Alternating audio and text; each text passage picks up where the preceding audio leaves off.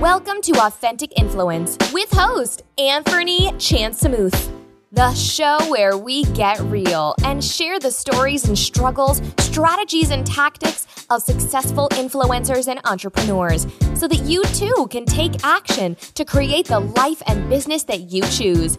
And now over to Anthony.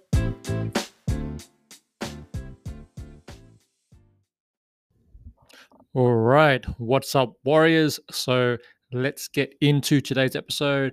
What's better, testimonials or case studies? Which is better for your business? This is a common question I get when I talk about case study marketing, and it's a very common question, right? So many of us hear about the power of testimonials. You want to get testimonials, you want to put them everywhere. What I advocate is that you also look at case studies. And let's talk about why. All right. So how do case studies provide better proof than testimonials? Well, see, testimonials are supposed to represent the voice of a customer who refers the product or a service to his peers. It's a classic textbook example of a viable and profitable marketing tool. But that's not entirely the case. Let me tell you why. The biggest issue that we have with testimonials is that they have been known, or prospective customers and clients have grown suspicious of fake comments and testimonials, right? We've seen that happen with Yelp. We've seen it happen on Google. We've seen it happen on Facebook. People leave reviews and things like that. And we've also seen, companies paying for fake reviews and testimonials and things like this. We've also seen dodgy folks putting up fake reviews on their websites, on their sales pages and things like that. So they can be questioned, right? And rightly so. Okay, so the difference with case studies is that it's much harder to fake a case study because especially the way that we do it for our clients and the way that I teach, right? So if you haven't seen our case study framework, I recommend you head over to simplecreativemarketing.com and search for our case study framework there, or just go through the previous podcast episode where I actually lay out the framework. So we have a 7-step framework, and it's quite detailed in how it works. And we really spend time interviewing our client. We get right into sort of the initial pain points and problems of the situation that they were facing before they hired you. We're looking at the emotion behind that, what was driving their decision making, what were the consideration points and things that they were analyzing, and then we start off, with that picture, and then we get into, what were the specific activities that we did as a solution provider to solve the problem. Okay, and then we outline, the actual results that came from that work.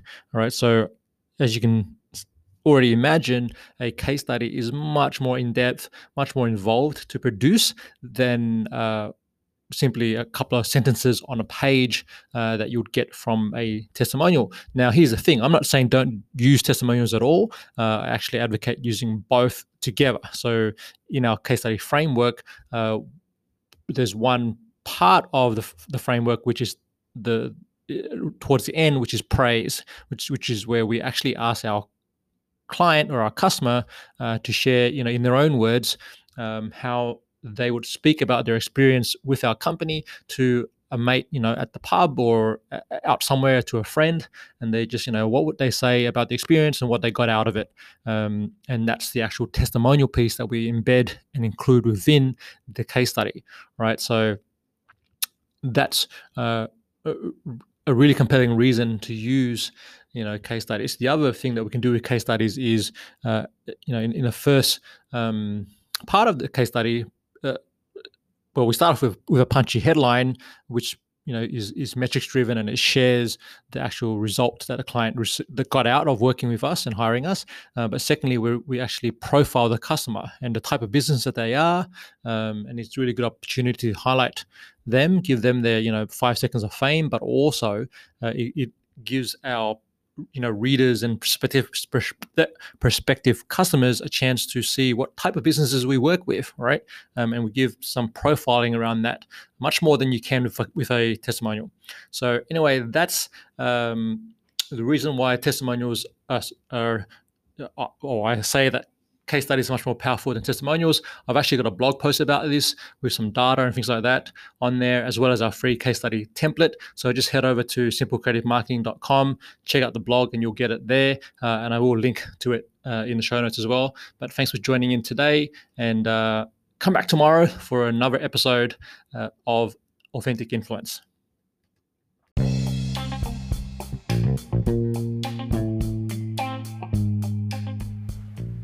Now, just quickly, if you want to check out the show notes for this episode, just head over to simplecreativemarketing.com/podcast, and you can grab all the links and things and resources on there. And also, if you are a conscious entrepreneur, got a professional services business, working B2B, and you've got an interest in building influence and income through showing up, serving others, and being real, then I invite you to join my Authentic Influence Warriors Facebook group.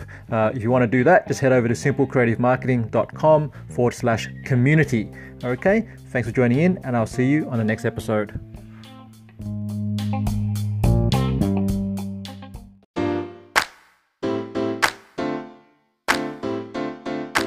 Thanks for listening to the Authentic Influence podcast at AuthenticInfluence.co.